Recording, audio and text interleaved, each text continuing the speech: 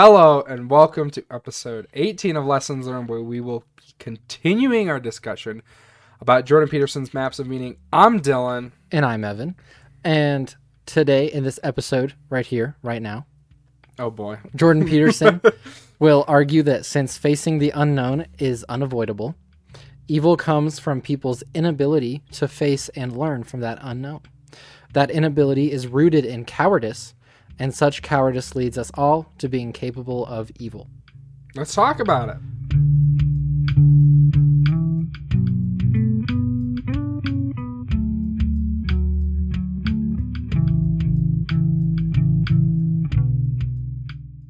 All right, we're going to start this episode off by, Evan's going to reread the question from the end of last week's episode, and then I'm going to read an answer that we got anonymously, but I'm going to read an answer from one of our listeners, and then we're going to chat about it. We're going to chat about what you guys think. So Hold on, I have to pull it back up. Oh. Because I accidentally closed it. This... It's okay, here it is. Okay. It's okay. The question is, clearly... Nope, that's the wrong one. Here it is, for real. That's a hint. That's a hint to the end of this episode. Yep. Jordan Peterson says that people fail to understand the nature of evil. Why do you think that people deny the always possible nature of evil? So the answer we got from one of you guys, our watchers, listeners, whatever you want to do, is people deny the always possible nature of evil because it's less stressful than dealing with it. That's it. What are your thoughts? Well, first, I think it's funny. Yeah. But two, I actually think it's a really good point. Because it's 100% true. It is far less stressful to go nah.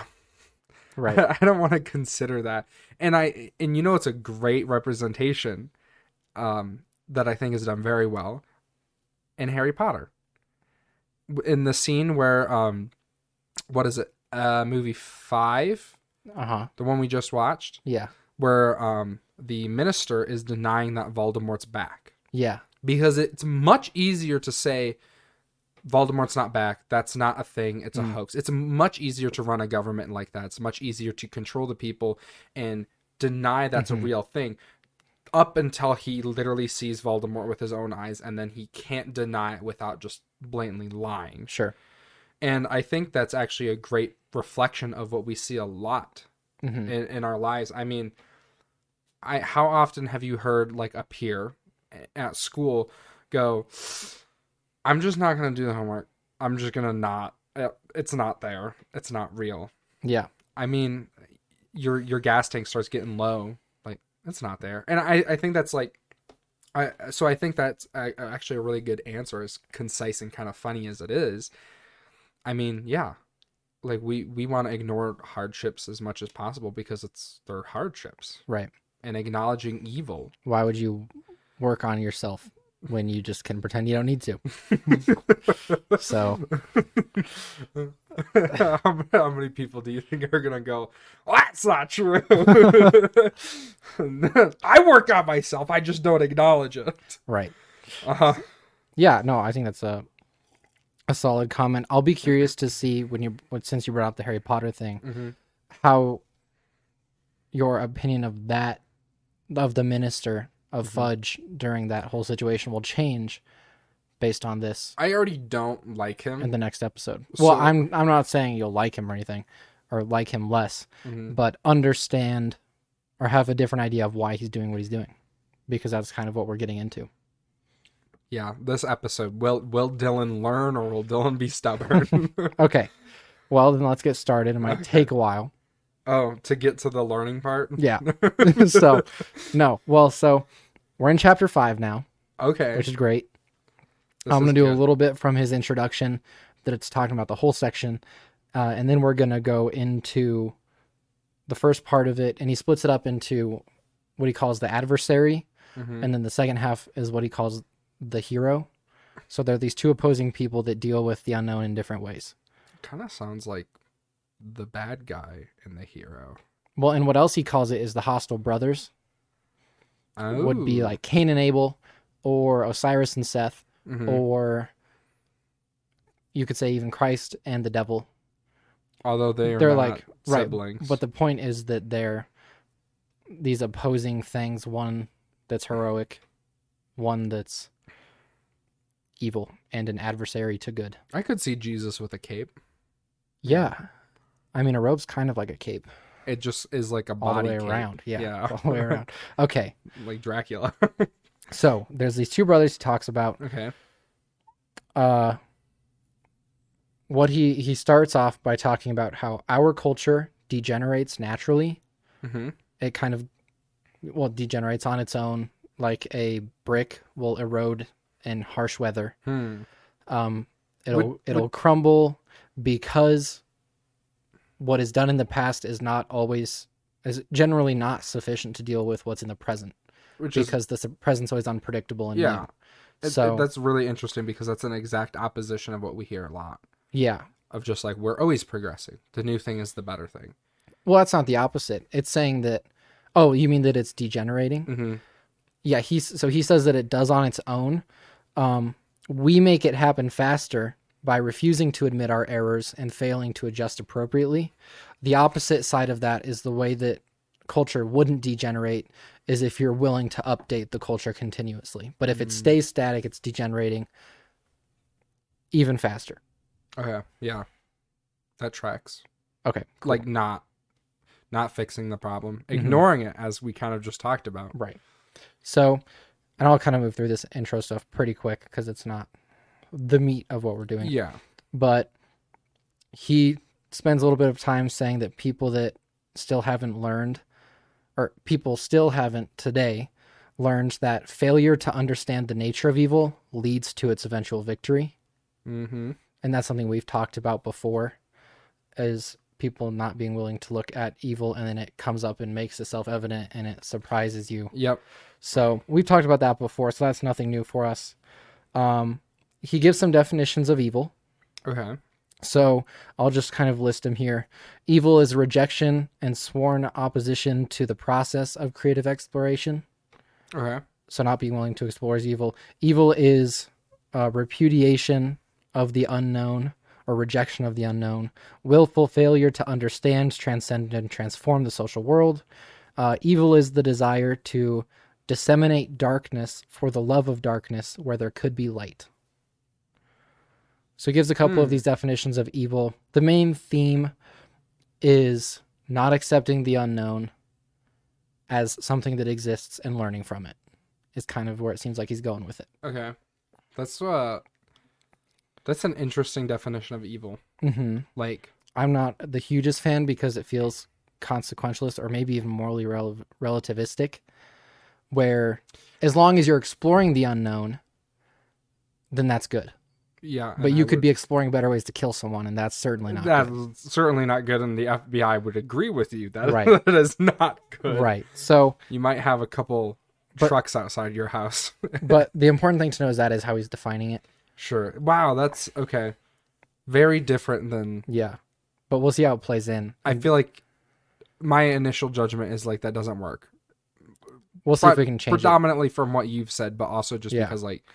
We'll see if it'll change. Yeah, okay. At least somewhat, because this is the intro, so the whole rest of it's explaining that kind of. So, and then he says, everyone has the capacity for evil. Specifically, he says, many kings are tyrants or moral decadents because they are people. And many people are tyrants or moral decadents. So pretty much, we all have the capacity for evil. And that's his intro. So that's kind of the big claim. So the rest of this is kind of how you prove that. So that's what we'll get into. Let's prove it. Any first thoughts? I mean, like I said, just... Interesting? Yeah, well... You're not allowed to say interesting. I know. Our friend does not like that word. And he explained why. It's a good reason. It's a good reason. Interesting offers nothing in regards to what you think of it. Yeah. Because interesting could be good or bad. But that's beside the point.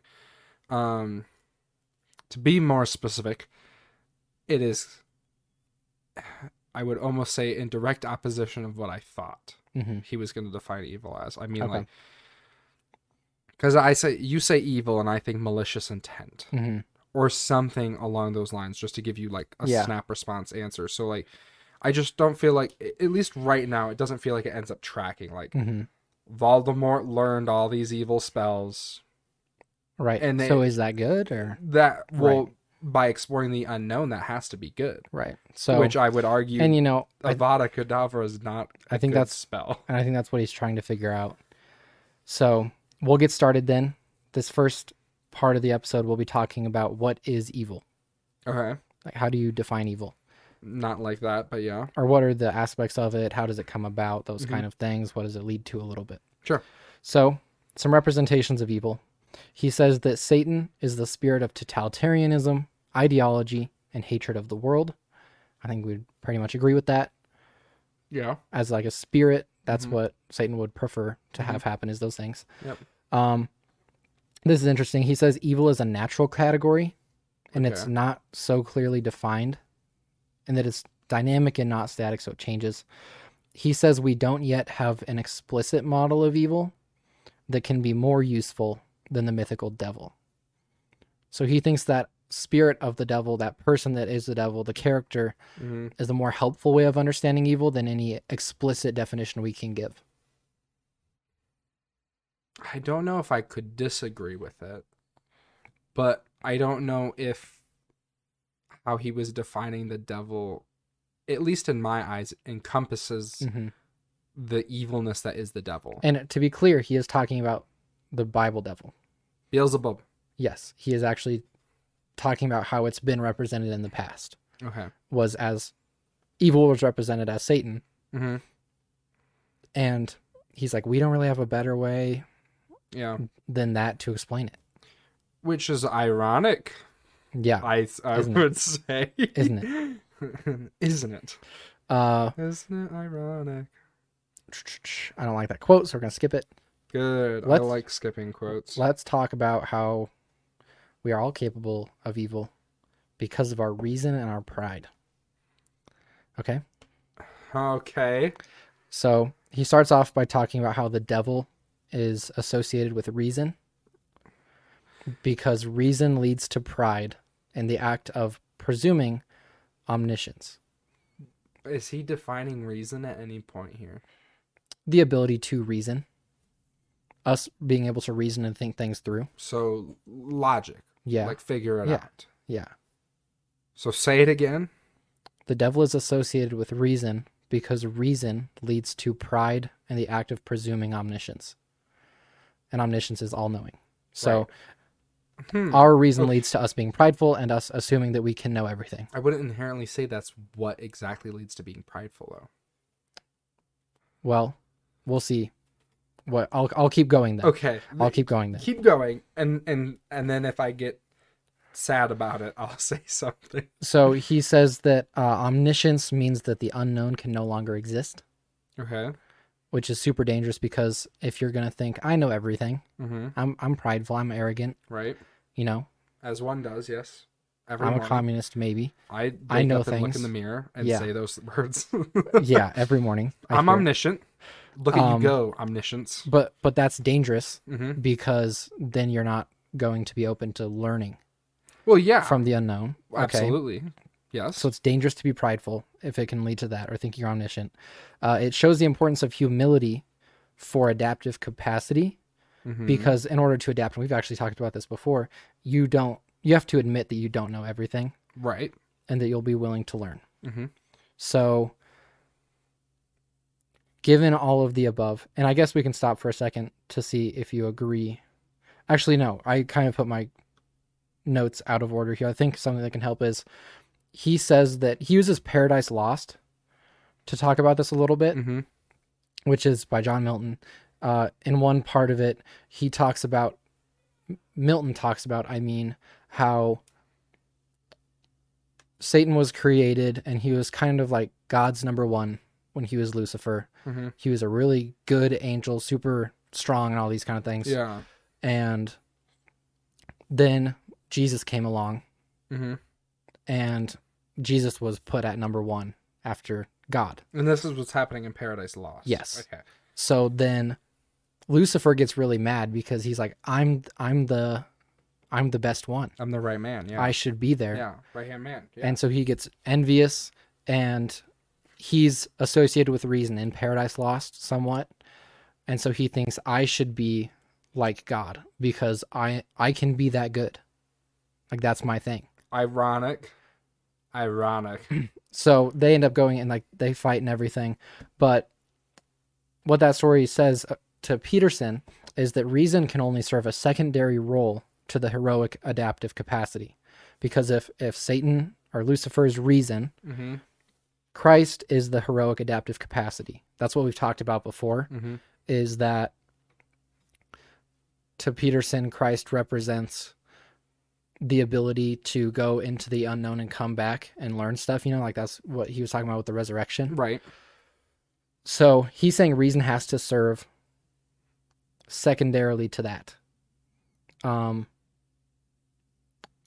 So you can use reason, but if it's your primary thing, it's going to lead to pride if you're not humble and willing to admit that you can learn stuff from the unknown. Okay, so what are your thoughts real fast? Real fast? Do you still not like this reason thing? I don't think I do. Okay. I feel like there's a lot of jumps you have to make to go from like being able to reason to prideful. Well, I'm okay with it. I'm fine. I'm like it. Fine with it. I don't think it's. I do not have a supplemental suggestion for this. Think about it this way. If you're only operating based on reason, and reason does so much for us, couldn't that lead you to assuming that you don't need anything else? You can just rely on yourself. I guess my biggest issue is like reason in of itself, and like relying on reason implies that you are relying on learning from what is not known and using reason to figure that out. That's more experience. That's learning from experience. But what is reason then? Like, what is logic then? Reason is thinking things through and just knowing things from figuring it out. Okay. It's what Kant talks about as a priori. It's before experience, you're thinking stuff through. You don't need to experience it to know it. Right. But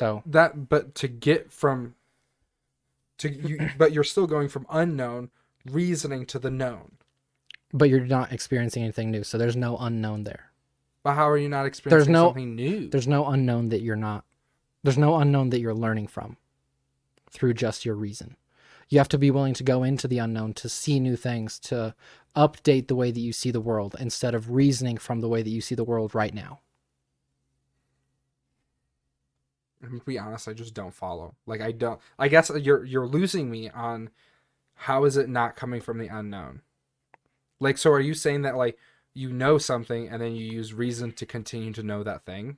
No, because let's just oh man, what can we talk about here? Well, because there's stuff I want to talk about. Okay. A while later. And I'm just asking really dumb questions. Well, it's not dumb. It's just, I guess, circular. I made the connection pretty quick. Sure. Well, it just makes sense to me that reason leads to pride because maybe it's something I've felt before. Is I have to kind of check myself here and there and be like, man, I can reason through a lot. I'm pretty smart. Like, I got this going on. I do that too, but then I also go like, I also just now figured that out. So like, how many people figured that out before me? But the thing is, you still figured it out on your own. Sure. And I mean, if you're someone that's really smart, especially, and your reason can do a lot for you, that's absolutely pride. I guess. Yeah, because you think that, I can do a lot. I don't need other things. But we've had this conversation before about me. Where I was like, well, I can fix my car. What's the difference between me and mechanic? And like, I guess you could say that was pride, and I'm sure at some point I was definitely prideful about it, but how is that not the unknown is my thing. Which part? The part where I didn't know those things that I then figured out through logic and reasoning. No, you can certainly learn stuff, but you still become prideful of your reasoning. Because you can accomplish things of your own mind. I get it. Like, I understand. Okay. I think we live in different presuppositions. Maybe. Or I think we've just experienced it in different ways. I understand though. Like I get it. I just like, and I couldn't say it better. Like I couldn't say it better than how Jordan Peterson is saying it now. Mm-hmm. I just am like, it doesn't feel right. It kind of feels gross. It's like sand. It's coarse. It gets everywhere. Well, I think you can see it in stuff like communism and stuff. That is being prideful and arrogant, is assuming that you can reason your way to a perfect utopia. Like, I see what you're saying. Like, I understand what you're saying. That is like prideful. Right. Yeah, absolutely. Yourself. Yeah. Yes. Okay. That's what he's talking about. I'm just going to live there. I'm going to live at the end result. Okay, that's fine. So, we'll talk about some people, once they recognize that they have mortal vulnerabilities, okay, if they can't accept that fact in like a positive light or be willing to learn, mm-hmm. if they're just upset about it, they can create philosophies based on resentment. Okay. And based on a desire for revenge on life. And he talks about this a little bit more in depth in the thing, but we'll get into it next episode too, when he talks about the 20th century atrocities, is that's kind of what's happening, is some of these more fascist ideas and stuff are a consequence of their consequence of people wanting like revenge or being resentful about the fact that life can suck. Yeah. So this is his character, the adversary, kind of how they develop. He says they start in pride. They're prideful of themselves and their own capabilities. Mm-hmm. And then they see what other people have because they're so prideful of themselves that they're not learning. So then they end up getting less than other people that are willing to learn. So then they get envy. And then once they see that people have more than them and they can't get that thing because they're not willing to learn from the unknown, then they want revenge. Right. Yes. And then they get resentful. Yep. So that's kind of the progression for how his adversary works. Okay. They assume that they know for a fact that life cannot get better. Mm-hmm. So they make life worse for themselves, and then they get angry and resentful because it's like, well, I can't make anything better, so I'm not going to try to. So then it actively gets worse, and then they just get bitter and resentful because everything sucks all the time. That really sounds... Can I hit a hot topic button? Can I go for it? Trigger warning. Trigger warning. Go for it. We need alarms and sirens. I want a button. Trigger warning. To be completely honest, it sounds like a lot of people you see in like secular culture. Mm-hmm. Like most all of them. Mm. Well, life is kind of meaningless and I hate it. So I'm going to go ahead and do a bunch of these wild, crazy things. Like I'm going to change my gender because everything right now is miserable. So I'm going to change it. Mm-hmm. But I mean, we have the studies that show that leads to nothing but misery. Mm-hmm. So then they're more miserable than they were before. And then you see all the stories where somebody transitioned and detransitioned and they were like, holy crap, that was awful. That was like the worst years of my life. That was miserable. And it's like, that's exactly what we're seeing today, right now, is like people basically like loathing in their own self-misery to the point where they make things harder just for the sake of like, they're going to be that way. I'm going to do that right because I'm already miserable, which is like very unfortunate, but like more importantly, I think it should be addressed more often. Hence, I wanted to address it. I agree. That's fair. Yeah. I think it is a big deal. He kind of ends this section by saying that it is voluntary willingness to do what is known to be wrong, despite the capacity to understand and avoid such action, that most particularly characterizes evil. Mm-hmm. So that's kind of, I think it's related to what you were getting at about so many people being like that today, is they can do what they know to be wrong because they think that nothing matters. Yeah. Even if they feel like it's wrong, they can justify it in some way. Yeah. And this comes down to like the problem of like not believing in like this ultimate good, like that there is good, that there should be a moral structure that shouldn't be changed. And because when you start going, well, I can change all the morals I want, and then you start bending things and start twisting things until there isn't a structure.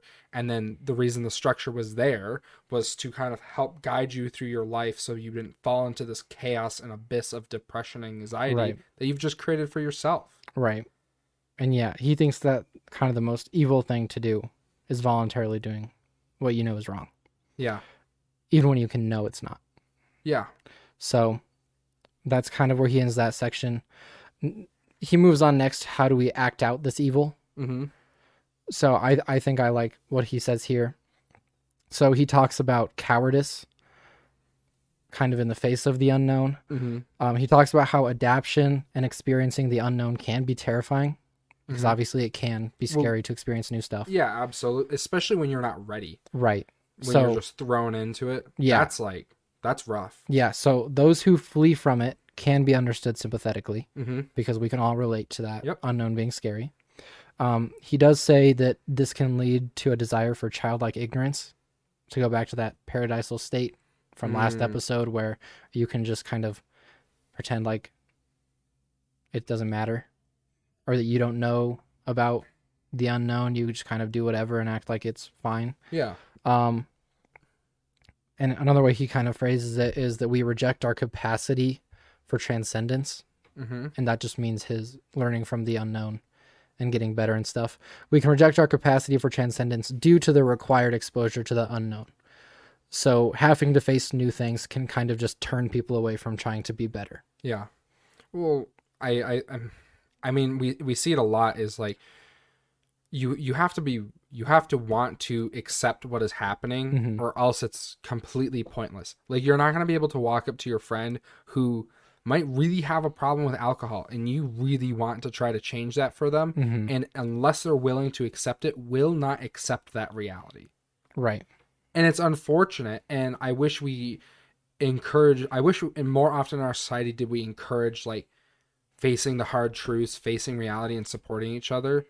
But I think it also comes down to the fact that a lot of the problems we see is, I would argue, obviously this is from a Christian standpoint, as we are, but a lack of Christianity. Wait, you're Christian? Yeah. Oh. Believe it or not.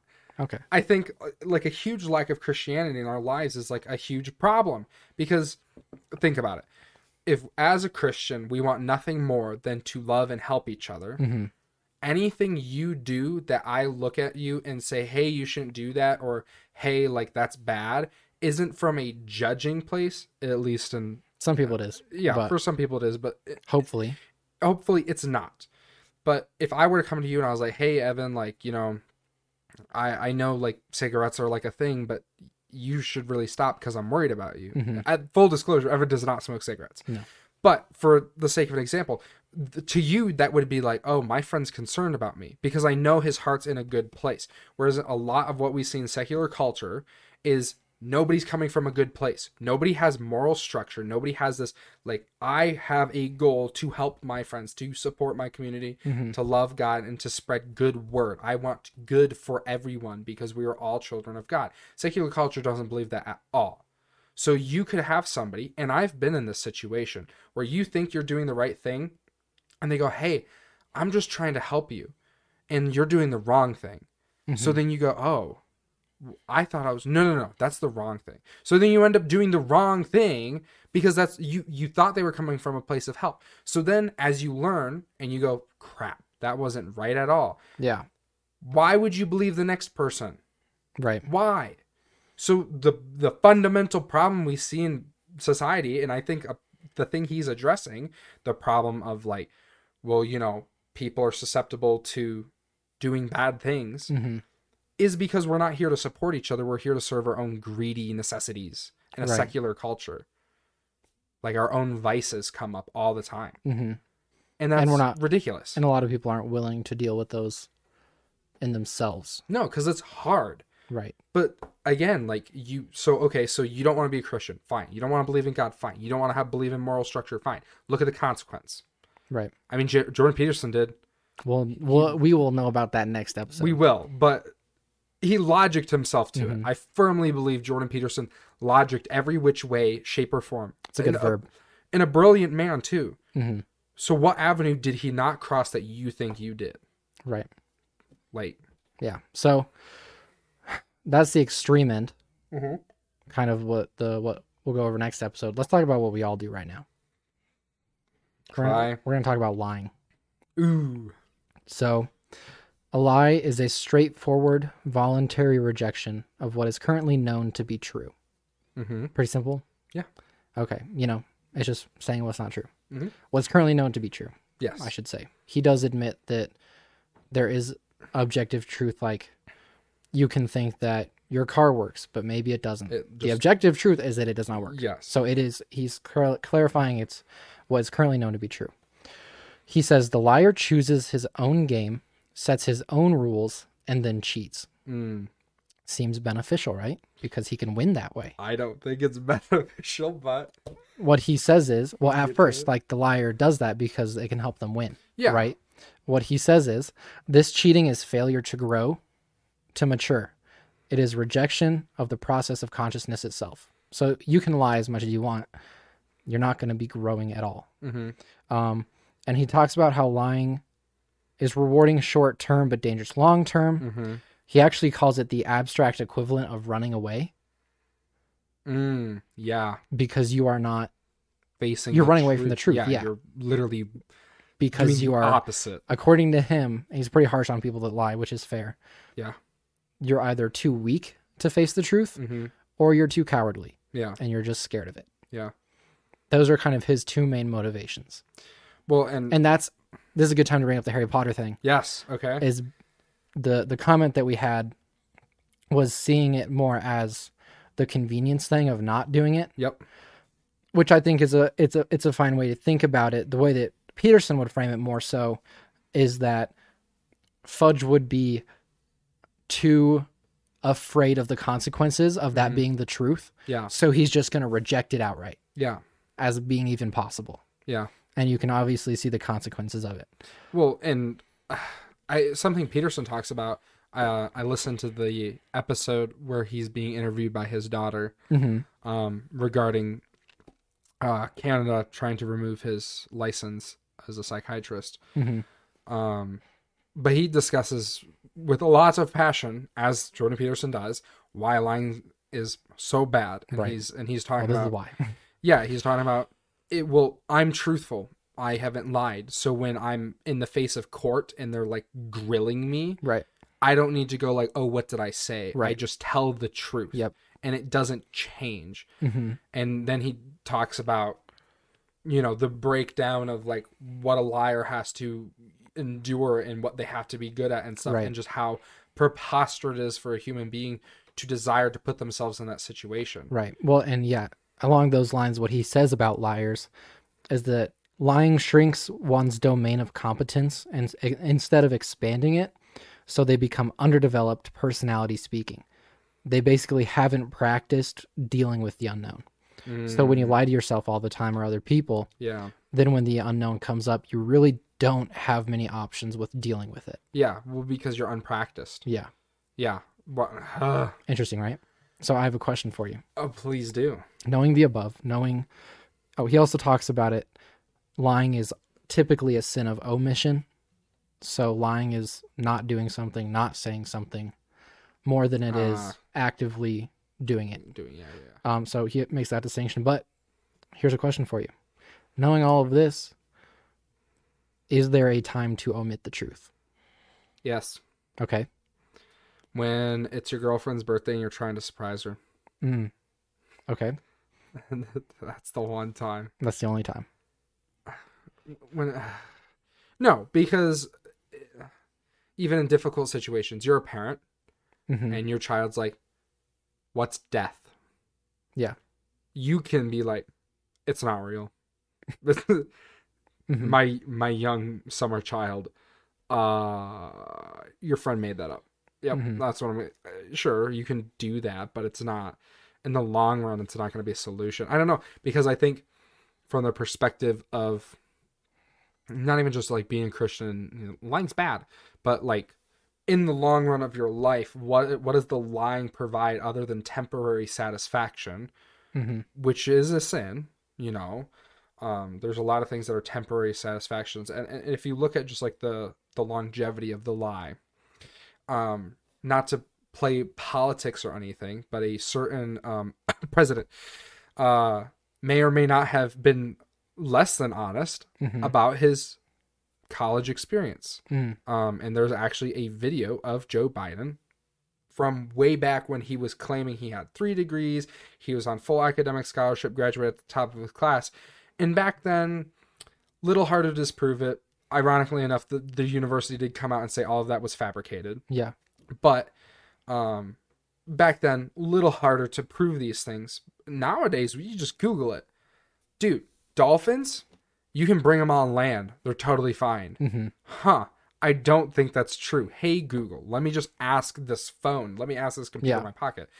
But what satisfaction... But the downside is that then everyone at Google that heard you say that thinks you're an idiot now because you just asked if dolphins can go on land. Yeah, I guess. If you're really concerned about the people that work at Google, sure. Hey, man, I'm just saying. But, I mean, so then let's look at Biden's perspective in that moment. What did he gain from ragging on somebody else saying that he was smarter? Temporary satisfaction. Right, or some temporary credibility. Right, or which was immediately disproven. So what was worse? Being honest in the moment and being like, you know what, you're right. Like, I am not all of these things, but you know what? I'm going to keep working hard and prove you wrong. Or getting the temporary satisfaction and then immediately after getting burned by the very university you attended. Yeah, and we don't know about his whole personal life or anything like that, but just with liars, like people that are really prone to it often, they get so many going that in order to keep it from catching up, they kind of have to keep lying. Yeah. Over and over again. Over and over. Well, and then it stops making sense. Right. And I'm not going to say anything in specific, but I've definitely experienced that plenty in my life. With the lie going over and over and over and over and over and over again. And then you go, wait, but yesterday you said this. No, I didn't. Right. Are you sure? Yeah. Because here's the recording of you, or here's the text you sent.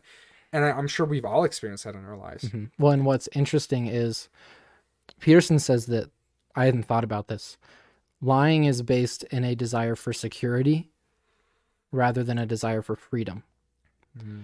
The security is not having to deal with the unknown. You're kind of trying to suppress external and internal deviations from what you might expect. Yeah. As you're going about your day to day. So really when you're lying, you are sacrificing the freedom of truth for some temporary security. Because you don't want to know what the truth can bring in the unknown. Yeah. Which is a really interesting way to think about it. It is an interesting way. I think ultimately, let me ask you this question. It's my turn, Evan. Go for it. I get to ask you a question. Go for it. In what situation would lying not bring some level of temporary satisfaction? Would it not bring satisfaction? I really did put you on the spot here. No, it's fine. I'm just thinking. What do you mean by satisfaction? Like, if I say, oh, well, I have a PhD, boosts my ego. Right. Makes people think I'm a little So are you talking about that personal satisfaction of making you feel better? Well, and then on top of the fact that those who hear the lie, believe you're not, at least in the moment, give you that satisfaction. Well, I think the only lie that would count there is the kind that doesn't happen, is where you lie and say something bad that happened, or something bad that you did. Right, but that's not gonna happen. I've met people that lie about bad things that have happened in their lives because the satisfaction of knowing that everyone thinks they're tough to have endured it. Well, I don't mean something bad that happened in their life. I mean something that you did that was bad. Oh. Like, yeah, I punched my girlfriend the other day. Yeah. Like, no one's going to lie and say that, because I don't think that would be the kind of lie that offers anything, but no one's going to lie. What if you were in the group that thought that was good? There's plenty of guys out there that think that are good. So I feel like the only time you would make that lie, if it was a lie, would be to create satisfaction. So then there probably isn't really a lie that that doesn't give you something. Well, because I mean, even if you're looking at like raising kids, if you lie to them because you don't want to explain it, there's the satisfaction of like, oh, not they having to are deal satisfied. with it right now. Yep, I don't have to deal with it. So I think lying really does at its core break down to a like sinful nature of I want easy satisfaction. Yeah, I agree. And the real danger of it, he gives some really good imagery about this. He says what could be life-giving liquid, which would be the unknown when you explore it, becomes a deadly swamp composed of past errors, unresolved traumas, and current difficulties. Yeah. So it becomes hard to navigate. It ends up slowing you down more than it's actually helping. And an important aspect of this that he brings out in this section is that lying does not remove the things not liked. It only turns them into threats that can't be utilized. Yeah. Is that, you like that one? Or I like that one. I like that when you lie about something, you're not getting it, you're not taking it out of the picture. You're just making it, instead of something that could have had potential to help you, you've now made it a threat. Yeah. You've made that truth a threat. Yeah. So it just gets more and more dangerous the more you do it. You're giving yourself more landmines that you have to navigate. Yeah. Well, as a parent, you lie to your kid. Now in the future, when they ask you again, you have to remember what you said. Or if they ask you, but why, as many children do, you now have to explain, but why this imaginary thing you just made up. So, Yeah, so that's our liars. Okay. Now we can kind of answer the question, who is the adversary? The liars. What would you define this character of the adversary as after everything we've gone over? An evil liar. Okay. I guess. I don't know. Didn't we just talk about how the adversary is Satan? That's the mythological or religious representation. So how would I define? Yeah. If I need to like define something to just plop on people? Sure. What would you define the adversary as? Somebody who willingly and knowingly denies the possibility of the unknown for the sake of satisfaction that is only temporary. I like that. The only thing I would add in is that it usually comes from a place of weakness or cowardice. So. Yes. But yeah, okay, I like that. Yeah. So. Cool.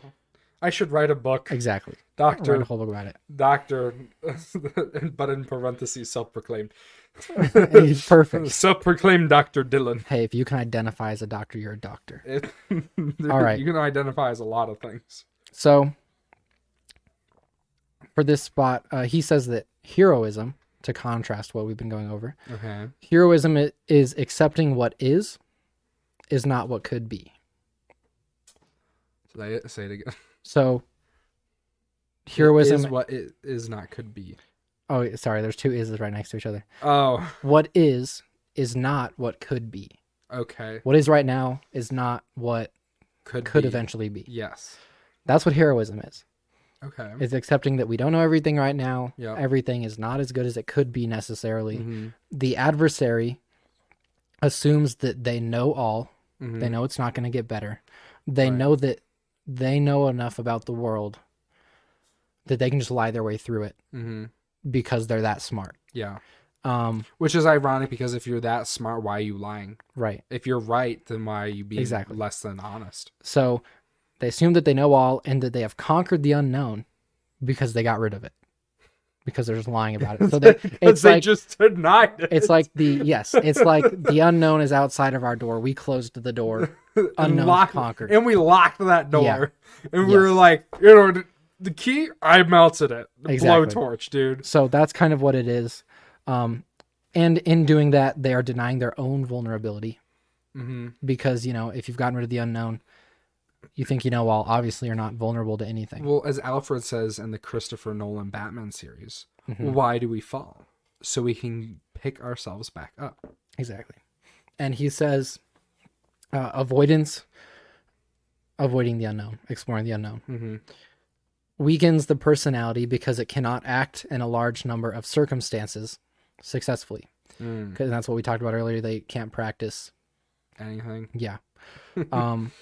They can't practice facing the unknown and stuff, so they're not going to be good at it if they need to. So then when they need to, they'll screw themselves over more by lying again. Yeah. So he says, the person who avoids will become more and more likely to avoid in the future because they're not equipping themselves with the strength to face the truth.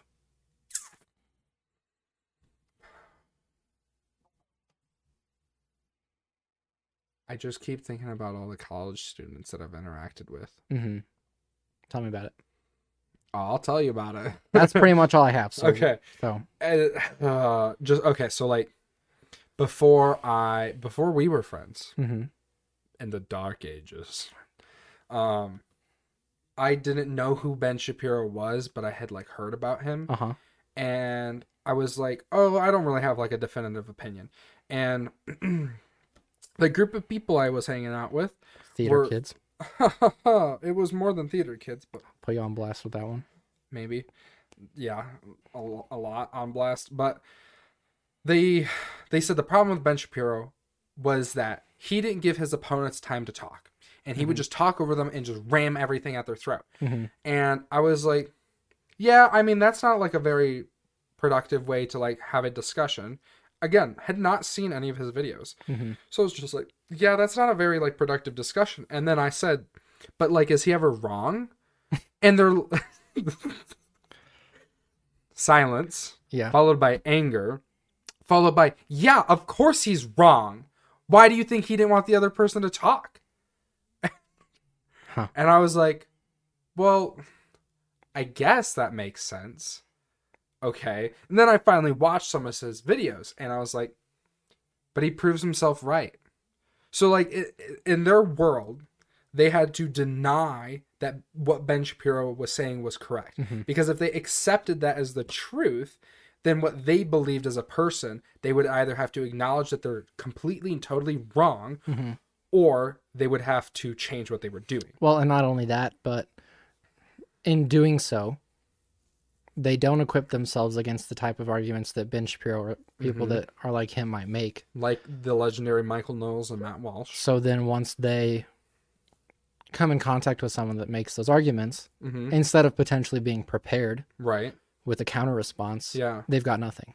Well, and that I think that's such a shame, because I think what we would see is a lot more diversity and a lot more just more intelligent and open to discourse people in our communities. And I think that's more than fine. Like obviously, like sometimes you have a presupposition that just doesn't line up with somebody else. You know, you have fundamental disagreements. But the problem is when you are unwilling to have discourse with another individual because they disagree with you and they've proven you wrong so much that you deny it, you're never going to be able to not be proven wrong. So then you have to live in this world of dishonesty. And it just sounds so unfortunate. Yeah, you're shooting yourself in the foot. Yeah, you are. You're shooting yourself in the foot. And it's so unfortunate. Yeah. Because you don't have to do that. Yeah, and I don't know if it's an easiness thing or the cowardice thing, or if it's a lack of foresight. You know, Jordan Peterson talked about how he got people who didn't like what he said and did not to go to his lectures when he was like touring schools. By making it 8 a.m. By making it 8 a.m. So I would argue that like lying. I have class at 8 a.m. I know so you're a big boy. I'm just saying. Big boy. But my point is I would argue that it is about simplicity. It's about the easy satisfaction, the temporary, quick, and easy satisfaction of, nope, you're just lying. I don't believe you. I think that's a lot of what our culture is about today, is definitely taking the easy road. Oh, yeah. Especially in one, if we ever go over Rise and Triumph of the Modern Self. We definitely might. That talks about our ideas of what ourselves should be and what culture does for us, is all about making things easier for ourselves. Yeah. And there's really not much conforming to culture or moving beyond yourself or improving yourself. One of my least favorite things to hear is be yourself. Oh, I was thinking about this the other day. Okay. I don't like hearing be yourself. Please elaborate. A 100% better thing to say is make yourself better. Yeah. Because be yourself would imply that there's nothing wrong. There's nothing you have to improve on. Yeah. which is just like false. And you can't prove me wrong. You just can't. There's no way you can prove me wrong, because like, be yourself. Okay, well, at 3 years old, if you tell a 3-year-old be their self and they're can not going far. Barely read, they're not going far. No, I ultimately, and I'll kind of close with this point. I think it is a gosh darn shame that we live in a world where people want the simple satisfaction, the easy way, when we are surrounded by so much useful technology, so many tools that could leap us years and bounds ahead of where we are right now. But only if people use the tools instead of getting the satisfaction. Yeah. I think it's something we all struggle with in varying degrees, but I think it's something important to acknowledge. Yeah. And it's a shame. Yeah. So don't lie to yourself, people. Yeah. Don't do that. Don't lie. Period. Well, do you have anything else before I ask our ending question? Don't lie to yourself. Period. Okay. 2 times. That's cool. It was... No, it's fine. Yeah. No, they got to hear it again. It's like Santa when he goes ho, ho, ho. Like he says it 3 times. Okay. 3 laughs. Yeah. Okay. Michael Jackson only has 2. Hee hee. What? You're right. I know I'm Technically, right. that's correct. Okay. Let's get this question in. Okay. Clearly, according to Jordan Peterson, we are all capable of evil.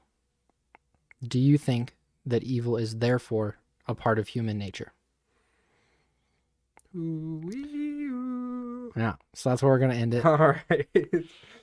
Am I ending it again this week? I really liked how you ended it last week. Okay. So that's your new job. That's fine. I just had to know if that was a thing. This is a verbal, and for some of you, visual contract right here, right now. You are contracted visually and audibly to end these episodes. Okay. Well, I didn't sign anything. Okay. Well, you're verbally signing. Okay. Whatever. You do it. Fine. You end this episode. You're contracted. Well, hey guys, thanks for listening. I hope you enjoyed it. I hope you have a good week. I hope last week was good. Think about it. I hope this week's better. Is evil part of human nature? Do you see it in your life at all? Are you ignoring it? Don't ignore it. Fight against it. Don't lie. Period. Don't lie. Tune in next week. See what we've got going on. We'll have maybe an answer to this. Jordan Peterson will have his answer to it, and he's pretty impassioned about it. So get ready for that.